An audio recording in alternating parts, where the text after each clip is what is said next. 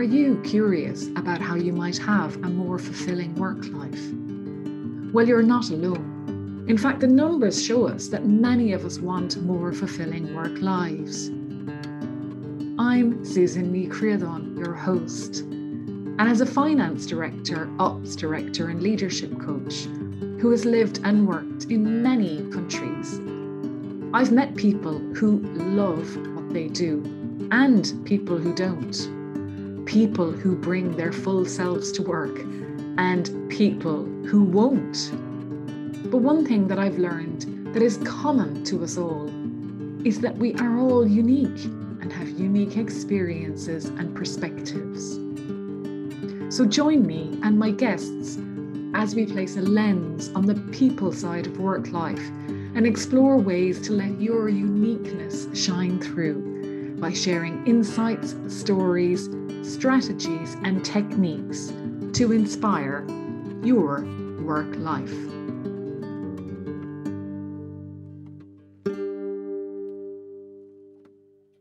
Today I am delighted to be joined by Pauline McNulty from Playfield. Pauline, you're most welcome to Life Beyond the Numbers. Thank you, Susan. It's great to be here. Great. So the first time we spoke, something you said that I think will probably resonate with a lot of people was at some point you said to yourself, life is work and you just couldn't see beyond it. Yeah, that I guess brings to mind a kind of a point where from my own personal experience, I focused very much on work and it became, a real focal point of my life. And I got lots from it and a lot of satisfaction, progressed well.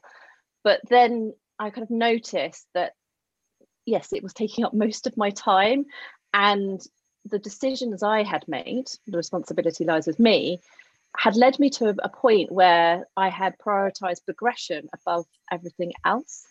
And I always think about work, life is long and short at the same time, depending on your perspective. And I was looking ahead saying, actually, is this the right thing that I should be doing rather than what I could do? And what should I be doing in my next chapter? So that's kind of the point I reached. And what did you do, Pauline? What was your career? What did you maybe want to be as a kid? And is that what you did? If I start with what I wanted to be as a kid, I think I wanted to be everything. So I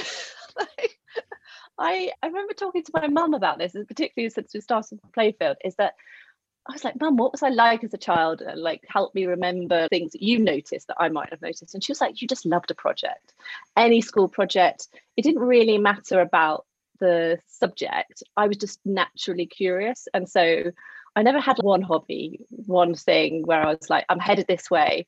I would be, okay, I'm trying this, stamp collecting. Then it was science, and then it was create. Then at the next moment I'm doing crafts, or then I'm outdoors. I naturally just was drawn to wanted to try everything. So when it came to thinking about careers, I noticed the shift. I had this distinct memory of being in the careers library, well, a room at school, where they had an index card. So for the people who can remember index cards. And being about 13, I was always really interested in work from quite a young age. And going through the index cards, looking at careers, going, oh, I could do that. And I noticed that actually, when I think about it in hindsight, a lot of my decisions of which ones I should go for were based around money being a factor. Because at that age you start to notice what money gets you and how people talk about money. So there was an element of being academic, knowing that I kind of had capability in that regard, but then saying, well, okay, what path should I pursue to maximize my career potential? Obviously I wasn't using those words at 13, but that's kind of what I was thinking about. So I remember speaking to my dad, even at that age, and going home and going, Dad, maybe I should be a barrister. I hadn't read about it. And then he's like, Pauline, I don't think that's for you. And then, I always spoke to him about his business. So I was always interested in business, how companies work, all of those sorts of things. So it took me a while to work out what I actually want to do. And I'm probably still working, I only think I'm working it out now. So that's kind of the backstory of, I guess, childhood into teenage years. And that sentiment followed insofar as when I chose my degree, I chose computer science because I saw that as a good career move. At that time, that was not as common and people weren't talking about that world. But because my dad was a programmer, as part of what he did, I had my eyes open to it and I saw it as a good career move. What I found when I did programming was that I liked the problem solving aspect of it, but it wasn't enough about the people, too much time in front of the computer. So I thought, I know what I'm going to be. I'm going to be an accountant. Oh yeah, because they're so about the people. Well, my motivation there was actually, I'm not cool enough. I've got to become an accountant now. My motivation was like, well, if I understand the numbers, I understand how business works. And I saw, again, I can understand the technology, understand the numbers. If ultimately I wanted to run my own business or be a leader in a business, this is all good groundwork. So I joined KPMG as an accountant, ticked a box for financial services and got allocated to insurance. So my corporate career was in insurance, worked my way up to audit manager level, reached a point where at that point I was like, well, actually the hours weren't kind of palatable for me personally. And I always wanted to give industry a try. So I did the natural, easy move across to internal audit as to gain some breathing space to begin with, just to work out what I wanted to do next. And what I noticed was that, well, actually, you got to learn about the insides of a company on a different level, and great project-based work, which I liked. And I saw it again as a pathway to get more senior, because I was like, actually, I can do this. I learn about the company, and the path to get to head of internal audit means that you're then interfacing with the audit committee, the kind of the board. And actually I was like, okay, that's the level at which I hope to operate. So pursued that, worked in-house at a company called Aspen, and then joined Liberty, where I spent the rest of my career there. I joined as the head of internal audit. And then from there, did that for about 3.5 years. But during that time, we went through internal integration, grew in size. And then the opportunity arose, and I got appointed as the chief risk officer. And so I did that for 3.5 years. And it was at that point, where about 18 months or so into that role, where I was like, it's such a meaningful role and it's such an important role, but there wasn't something working for me. The initial part of it, because it was new, it was building something, I really loved it. But then I noticed it was a bit like that. It's not you, it's me. It wasn't the role is bad, or anything like that. There was something not quite gelling. And I had to get really curious about what was motivating me, what did motivate me, try and remember why I'd chosen certain things and what I wanted my career to look like going forward. This is kind of where I came across some certain key principles, that like the idea that you can design your life, was a great book that I read. And the idea of applying design thinking principles to what your life looks like and your work looks like became really important to me. I'll pause there to see whether you have any more questions. I could talk. No, it's fascinating, Pauline, that you had your eye on the prize, in inverted commas. You said progression from the beginning, and you worked your way up and you did it. And then, like a lot of people, I think you get up there, settle into the role, perhaps that people spend their career working towards, and then go, is this it? Is this what there is? Is this where I'm going to spend the next 20 or 30 years as well? And designing your life or your career means you have other opportunities. There's no such thing as that's the job for life anymore, is there? Absolutely. And I guess I never saw myself as a career auditor. I never saw myself as a career risk person. I always saw it as I would do the best I could do at the time. I didn't quite know where it's going to take me, but I always knew that it was a pathway to somewhere. I guess to that point of following progression, I think this quite timely to the other thing that really helped inform learning about myself firstly was that I kind of read this great research in Harvard Business Review around research model that we go to work for 3 reasons. And this is sort of real penny drop for me moment, is that research has shown that we've got three primary intrinsic motivators when you put aside all those hygiene factors of pay, presuming you're working in a nice place, etc. The first one is potential, and that is the story that I've just told. That's me in my 20s into my early 30s saying, okay, where can I get to? How do I get there? And companies are set up to have that conversation. They are designed in a way that you expect to arrive at a company and they will say, where would you like to go? What's your progression path? And that's great because it kind of taps into that powerful motivator. But that was the motivator I personally chose to focus on. And then the company was set up to respond. So that's the first one, kind of the idea of potential. The second intrinsic motivator is purpose. And we've seen that this whole trend of purpose moving out the domain of charities and vocations like being a doctor into the corporate world. And that can be purpose on what I call big purpose in terms of social impact, in terms of what the company sets up, so kind of how to make the world better effectively, or more and more about small purpose, the idea of day to day, how do you get your sense of meaning? So that could be, I help my team develop, I help a customer get the outcome they're looking for. And what studies have shown is that purpose-led organizations are proven to outperform in the long term. And that's because an organization is just a collection of individuals gathered around a common purpose. And what they're doing is tapping into that intrinsic human motivator at scale, and that's driving the results and impact that they want to achieve. So my personal story around purpose was that, yes, I had a meaningful role, but the attachment and the meaning for me and what meaning meant for me wasn't quite aligned. So that was kind of an interesting thing. So I did a lot of exploration around purpose. Was that for me? What does purpose look and feel like? And how can I get that sense of meaning?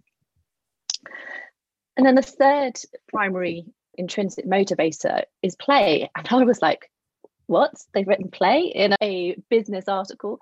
And I think it was that, how one of those things where you want a yellow car and all you see is yellow cars. So like it became one of these words where I was, I kept on seeing play. But that was one of the first moments that I kind of saw it in the relationship to work. And the way they talked about play is enjoying the act of the work itself. And that really hit something within me. And it was like, what do I enjoy? I know there's lots of things I enjoy, but how would I describe that to someone else? How much of my job do I enjoy? And how much is it like other factors in my life, meaning that I'm not enjoying my work? So I really kind of got curious about what I enjoyed, what I didn't enjoy, and started to notice that. And that was really, really powerful for me. And to bring that to life a bit more is that enjoying the act of the work itself could be, you can think of a creative, you can think of someone who's deep in theatre, but you can also think about a programmer or an accountant who's lost in the moment, in that sense of flow, solving problems. And that to them is play. And actually it's proven to be the most powerful motivator because it's the one that you do every day. Sense of meaning and potential isn't something you tend to get every day, depending on your job, but it's something that sustains us and it's self-sustaining. So that is really powerful. So going back to the designing your life principles, by understanding what was play for me, I was able to make more informed choices about what I should do next. There's so much in that. And I mean, we've talked about potential, so we might just leave the potential piece, but the purpose piece, I suppose the question that often comes to mind for me with purpose is, why'd you get out of bed every day?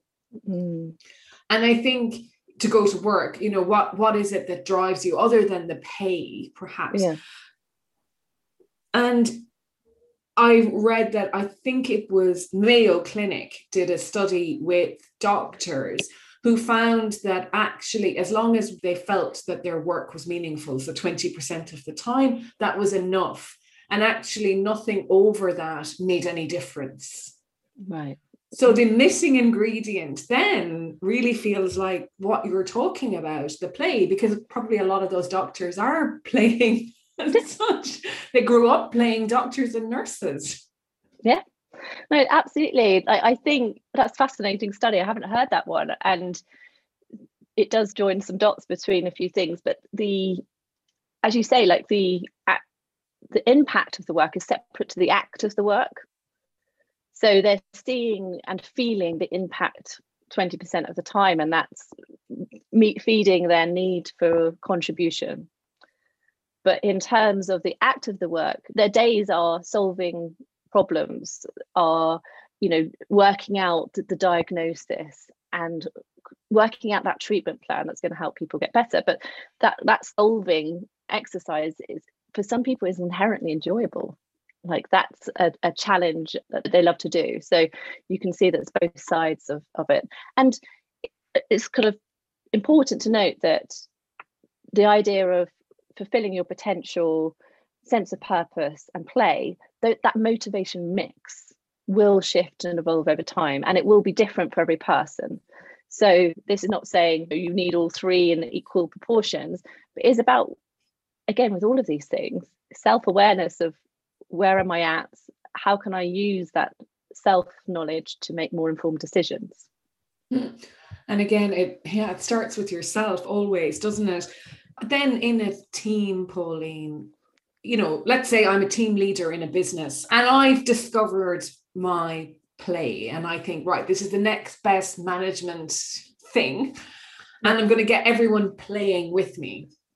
And obviously that's not the right way to go in one way, because everybody will play differently. But also it can so easily be frowned upon. I think that word, it comes across as not work, like we talked about. So how do you reinvent or reimagine or reframe play so people get it? Yeah, no, I think, well, you picked up on a really important point there, that one of the myths that we talk about is that play doesn't mean one thing. So often people have a stereotypical view of play, and play at work kind of looking like Google Slides. But play can look and feel kind of, it can be loud or quiet. You can go into a traditional office and there can be plenty of play happening, but we just don't apply that word to it.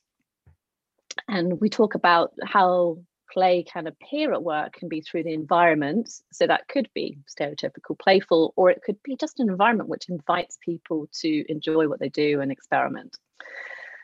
It can be about experiences such as Lego serious play or specific social experiences where there's play going on.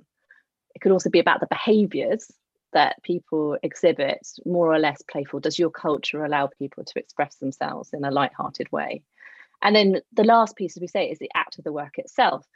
And I think that's the one we're most interested in, because that's the one where people don't think about that as play. And we just talk about joy at work, but in terms of connecting the dots between the verbs that you do, the activities that you do day to day, and those can be more or less like play, for us, a really powerful way of thinking about it. So that's just some context, but to kind of answer your question more specifically,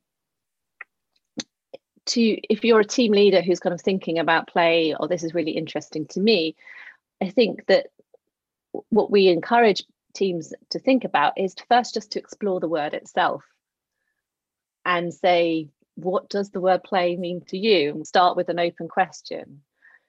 Bring out those potential myths, help dispel them, but through a collaborative process where you kind of learn what the group feels about play.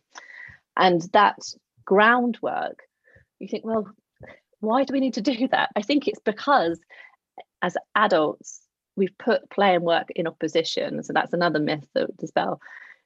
We have to go back to the groundwork and level the playing field, no pun intended, around what the word play can look and feel like in adulthood. And as you say, reimagine, rethink that word. Seemingly simple, but there's a lot to unpack there. So that's the first piece. If play is not in the vocabulary, introduce it in a way where the people themselves get to talk about it, rather than kind of jumping straight into let's play. So I think framing it, exploring it first. The second piece would be understand how your people like to play. we have a tool that helps people reconnect to their play preferences. But even just the question, you can just ask, what's your play look like? And that way you can paint a picture of how that team likes to play and the individuals within it. And then using that insight, you can then design for that particular team and where they're at what makes sense in terms of engaging in more play, whether that be the act of the work itself and how do we allocate work, or do we want to have some playful experiences which are what we would call like pure play, like improv, or bring in some play experiences in, but using the knowledge of how the people like to play first, because often people don't do that piece. Yeah, and I was thinking that actually people are probably playing already, like we've been talking about. They just don't call it that. Yeah. So it is recognizing that that's when I'm in flow or in the zone or whatever you want to call it, or I'm at my best when. Yeah. And then also understanding how different people connect, because then maybe you're better off working with X over there because actually your play styles complement each other better or whatever.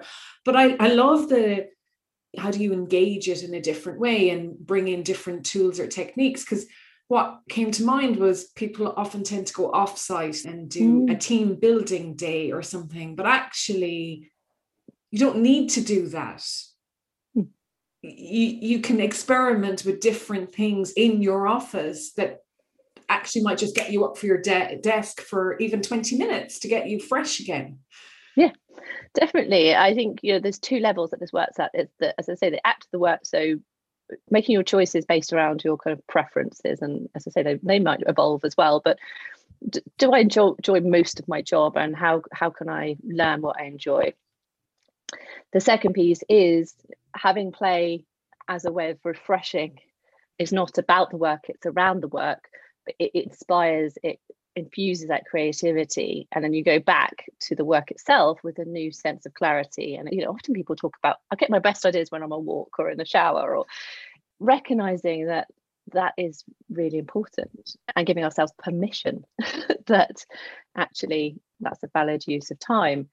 And yeah, I think with all of these things, as you say, experimenting where you are, I think with a lot of the benefits of play are huge in terms of, it's as important as sleep, we believe, and it's a biological need. So, but what happens, we get to a certain age and we put it on a shelf and we say it's not that important. I can ask you about your quality of sleep, but often people wouldn't be able to reflect on how much play am I getting in my life? How much am I deeply enjoying activities I'm doing? Some people do, some people don't, but I think I'm not looking to generalize every person, but I'm saying the conversations aren't happening in the round. You'll ask me about my work more than my play. I'll be able to tell you how work was last week and how my sleep was, but yeah. And by kind of really understanding that it is super important, and it's as powerful as purpose in terms of a motivator, it then is elevating the importance of it, and it contributes to our sense of well-being, how resilient we are, the ability to adapt and evolve, that natural need to experiment through play, with play. And that doesn't really enter the conversations around, like, how do we solve this problem right now in a way that feels like play, because we're going to get better results. And that is really what we're talking about. And I think that makes a lot of sense. And I think what you said right at the beginning, you talked about giving yourself permission that this is a valid use of time. And I think that's one of the biggest constraints, is our day-to-day lives are so filled. Not with play, they're not play filled. But they're so filled that people, and again, I'm speaking generally here, what I typically hear from people I talk to is we don't have time to get above the day-to-day to reflect on things like this. And it's a self-fulfilling prophecy then, that you're just going to keep going. You know, if you do what you've always done, you'll get what you've always got. Yeah. What brings people to go, okay, we need to explore this, Pauline? Absolutely. I think what comes to mind when you're talking about that is that this is important but not urgent category. So if you speak to leaders, they go, do you want more motivated individuals that you understand? And people go, of course. But taking the time, which is typically done in the offsite pieces, to re-engage, reconnect and understand people, I've been there, I have complete empathy, is you've got quarterly results, you've got all of these things, and actually you know it's super important, but you don't quite get around to it. So I think that's the reality. So we're not saying it's easy in that respect. So it is about, as you say, being intentional, carving out the time. I guess it's about recognizing that's happening and say, actually, the way to get results is to do the counter thing and say, actually, pause, reflect, invest in the people, because they're the people making the decisions and doing the day-to-day. So if you kind of pause, reflect, that to do this sort of work, you then will get the results ultimately. I think so people will either get to a point where they've got some headroom to do that, or there might be a point of this team isn't working well, or we need to do something because we're not getting the results. And then people look to a solution like this or any other solution which says, right, okay, how do we re-engage, connect and understand our people to motivate them? And there's a myriad of solutions out there. So I think it's either this is how we get results, or we've created some space to think about this, or actually there's a problem, a people related problem, and so we've got to do something. I think that's the drivers in my experience. I'm sure there's others, but that's what comes to mind. Yeah, it is. And I think if you can be proactive about it, then you never get to the problem stage, or rarely. And hopefully in the next 10 to 15, 20 years, that's what we see more in the world of work, that people are preempting or preparing to engage people through play, through purpose and potential and anything else that might motivate them, and not just thinking, just get on with it. Absolutely. And that speaks to that newer organizations, younger organizations are designing themselves in a way that they are human first. And it's not to say that traditional organizations don't have that desire. You know, it's a collection of individuals. No one's saying, typically they're not saying we don't care about people. But I think it's just that over time it was set up with a certain metrics and certain structure to serve those metrics, that actually it's a rewiring that is needed, and that has to come through some intentional transformation. But yeah, so that's where there's definitely a shift happening, and you've seen it with purpose. And I guess what we're saying is that we think that by taking a laser focus on play and applying that lens across an organization, we're really excited what could be. We don't have all the answers, but our vision is that by taking this idea, understanding what it means for each individual, each team, and as the collective as a whole, and what are the opportunities to increase play in all its various forms, that you really unlock hidden potential, get more creativity from people make better decisions, and generally you'll be more resilient for whatever challenges are coming down the track. And it's also a really nice way to get people to think about how they might enjoy doing their job better by actually saying to them, look, this is your job, this is what we need you to do, but do it your way. Yeah, absolutely. And I think there's always micro things and macro things you can do. And I think the micro hacks around, I've got this task, but I don't really enjoy it. How can I incentivize myself to do it quicker? Versus how do we make sure I get more of the activities that I love?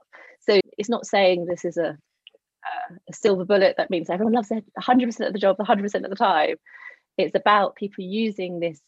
We'd say it's an activity, it's also an experience, but it also can be a mindset. Okay, actually I want to take this approach to that enjoyment of activities and like doing what I can do individually and collectively to enjoy more what I do. We're all going to feel better and get better results. And then, Pauline, what I was just thinking about is the people that spend all day long, almost every day, in meetings. Yes. What, I mean, that is, unless people obviously find that play, I certainly never did. Is there a way to reimagine meetings? I would say, yeah, meetings it's such a thorny topic. I think that, gathering of people to make progress is natural. And I think meetings have now become, it's a dirty word, if you like. I think if there's clarity of purpose of why people are gathering, and that gathering of people in a meeting is designed in a way to get the result that it's intended, there's nothing wrong with meetings. But often, because people are so busy, they don't necessarily have the time to think about what's the purpose that we're going to get, what's the best way to achieve that purpose, which sometimes is not a meeting.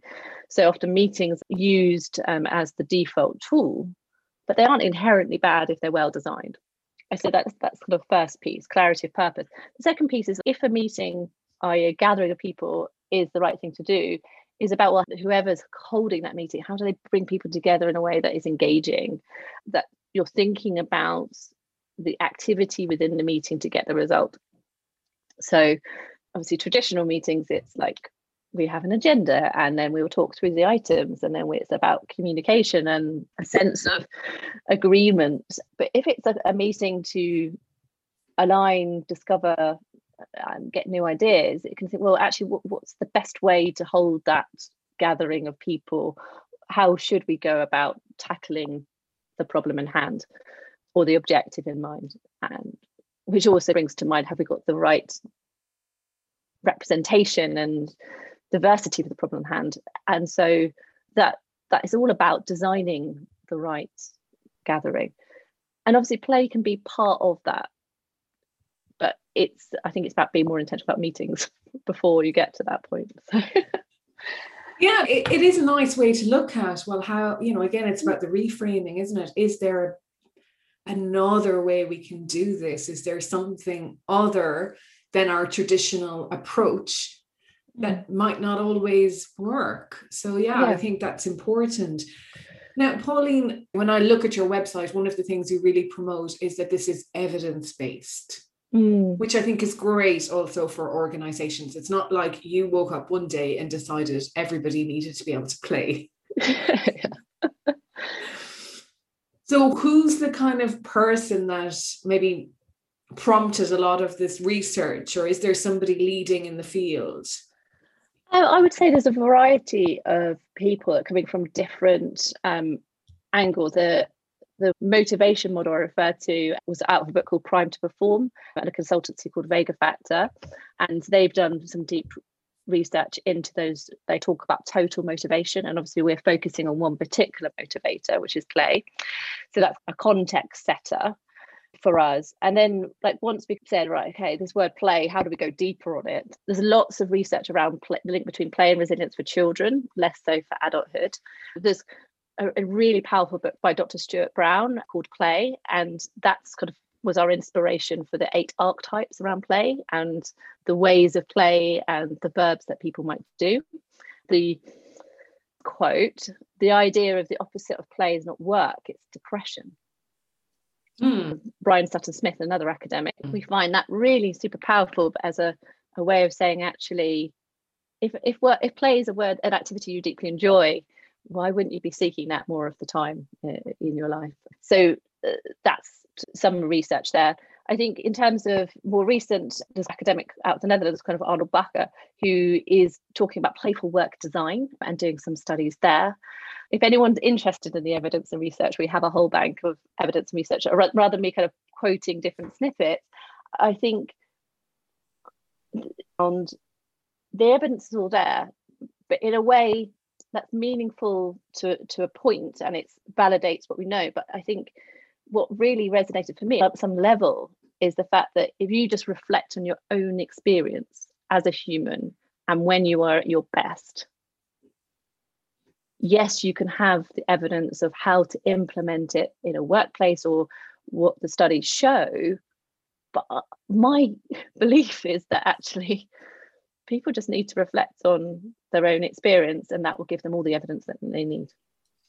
Absolutely. As you're talking, I'm thinking, for me, laughter and humor is it's one of my top 3 values. And honestly, if I go a day without some laughter somewhere, I feel it. At the end of a day, if I'm feeling a bit like, oh, I can ask myself, did I have a chance to laugh today? And if I hadn't, that's probably the answer. And I would definitely have brought that into the workplace. There is no meeting that I went to that didn't have some remark that got people laughing, and not from the clown perspective, but actually it's also the way I think. Yeah. You know, and I feel as well, if you laugh, you move about a little bit and it changes the atmosphere. And so that would be very much one of my ways of playing, I guess. Yes, definitely. A natural entertainer. But that kind of natural lightheartedness is like, you know, or I people who can bring that to, in terms of their behaviors, which influences the culture and how things are done, have got a massively important role to play in workplaces, because they can shift the energy of a room. And not everyone has that ability, and not everyone will come to naturally, but people who do shift the energy of a room, and then everyone will then be operating from a different place. Yeah, it's true. And you can ease tension as well. Yeah. So shift the energy of a room. Yeah. Sometimes it doesn't always work, of course. But, definitely. Yeah, I've seen that happen. And there's the laughter. And yes. It's so important. And one other thing I wanted to ask you about before we finish up is, I think I read this on your website or somewhere, is well-being initiatives often fail because they are around work, not about work. Because everywhere I go now, everything is about well-being. That really seems to be, and I think this is a very, very important point that's being made, that actually doing stuff around work is great, but what about the work? Because that is what everybody needs to get done. Definitely. And I think well-being, we're not saying it's not important, we're also saying it, yes, and we're saying, and I think that the focus on well-being is so refreshing and great, and thinking about the role of organizations and their contract with people and what they can expect when they turn up to work is super helpful. And obviously the pandemic has heightened the focus. I guess in terms of the support around the work, again, it's a fantastic step forward in terms of organizations providing employee assistance programs, access to services like and apps and or activities that support well-being. I guess, but most of your time at work is not engaging in those. That can help you around it. But if you think about all your time at work, what you're doing, the act of the work itself, will have a massive influence on how you feel. And the activities you're doing, but also the environment in which you're operating. That can be the physical environment, but also, was pointing to the behaviours and the culture. Again, if that's not right, employee assistance program is kind of like around that. But if your teammates and your leaders aren't creating that right environment for which you to thrive, those become like less, like they're not going to have as much impact. So I guess what we're pointing to is to do that, as well as think about how do you design good work.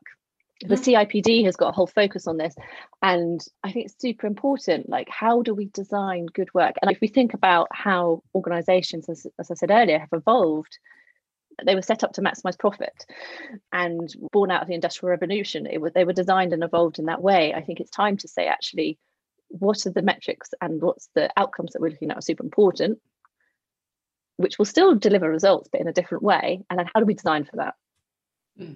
Yeah. Wow. There is so much work to do. Well, but I also have amazing faith in the capability of all the wonderful humans that we have. It's about just giving them the space where they are to even if they can get 10% better, experience. I have faith that people have got that capability within them. So it's just a case of giving them permission, as we spoke about, to do what needs to be done. Yeah, absolutely. I think the tides are turning and will turn. There's a long way to go, but it might accelerate once this becomes more normal and Agreed. people have more permission, which would be amazing. And I love that. How do you design good work? I think that's such a great question to ask yourself. Definitely. And I think organizations, I guess people who aren't looking that way, at some point it will become a strategic imperative because they are losing talent, because there's too many options. Already it's happening, but there's too many options where people have started from that premise, and they won't get the talent they need to be able to succeed and thrive over the long term. Yeah, and that's the story of so many industries, the way they go anyway, when people don't, when organizations don't evolve to follow trends, that's it, goodbye. Never heard of again. So yeah. Pauline, that's been so interesting. It really has. Thank you so much. And how can people connect with you if they'd like to learn more about play and work, or work and play? Well, yes, absolutely. Thank you, Susan. It's been an absolute pleasure to be on here. Thank you. So if people would love to connect, you can find me on LinkedIn. So it's Pauline McNulty, or my co-founder, Zuki Stewart. And we have our own Playfield LinkedIn, or you can go to playfield.com. Brilliant. And I'll put all of the details in the show notes of the episode as well for people. So thank you so much for your time today. And I look forward to learning more about Playfield over the years to come and seeing you in places. Thank you so much, Susan. Cheers. Take care. Bye. Bye-bye. Imagine if every day you enjoy work, express yourself fully, and exceed expectations. I believe we're all entitled to have this, and that the future of work life will be changed by those who strive for and create more fulfilling work lives for themselves, their colleagues, their teams, and wider organisation. Thank you for listening today, and if you enjoyed this episode, please leave a review and share it with someone you know who is curious like you.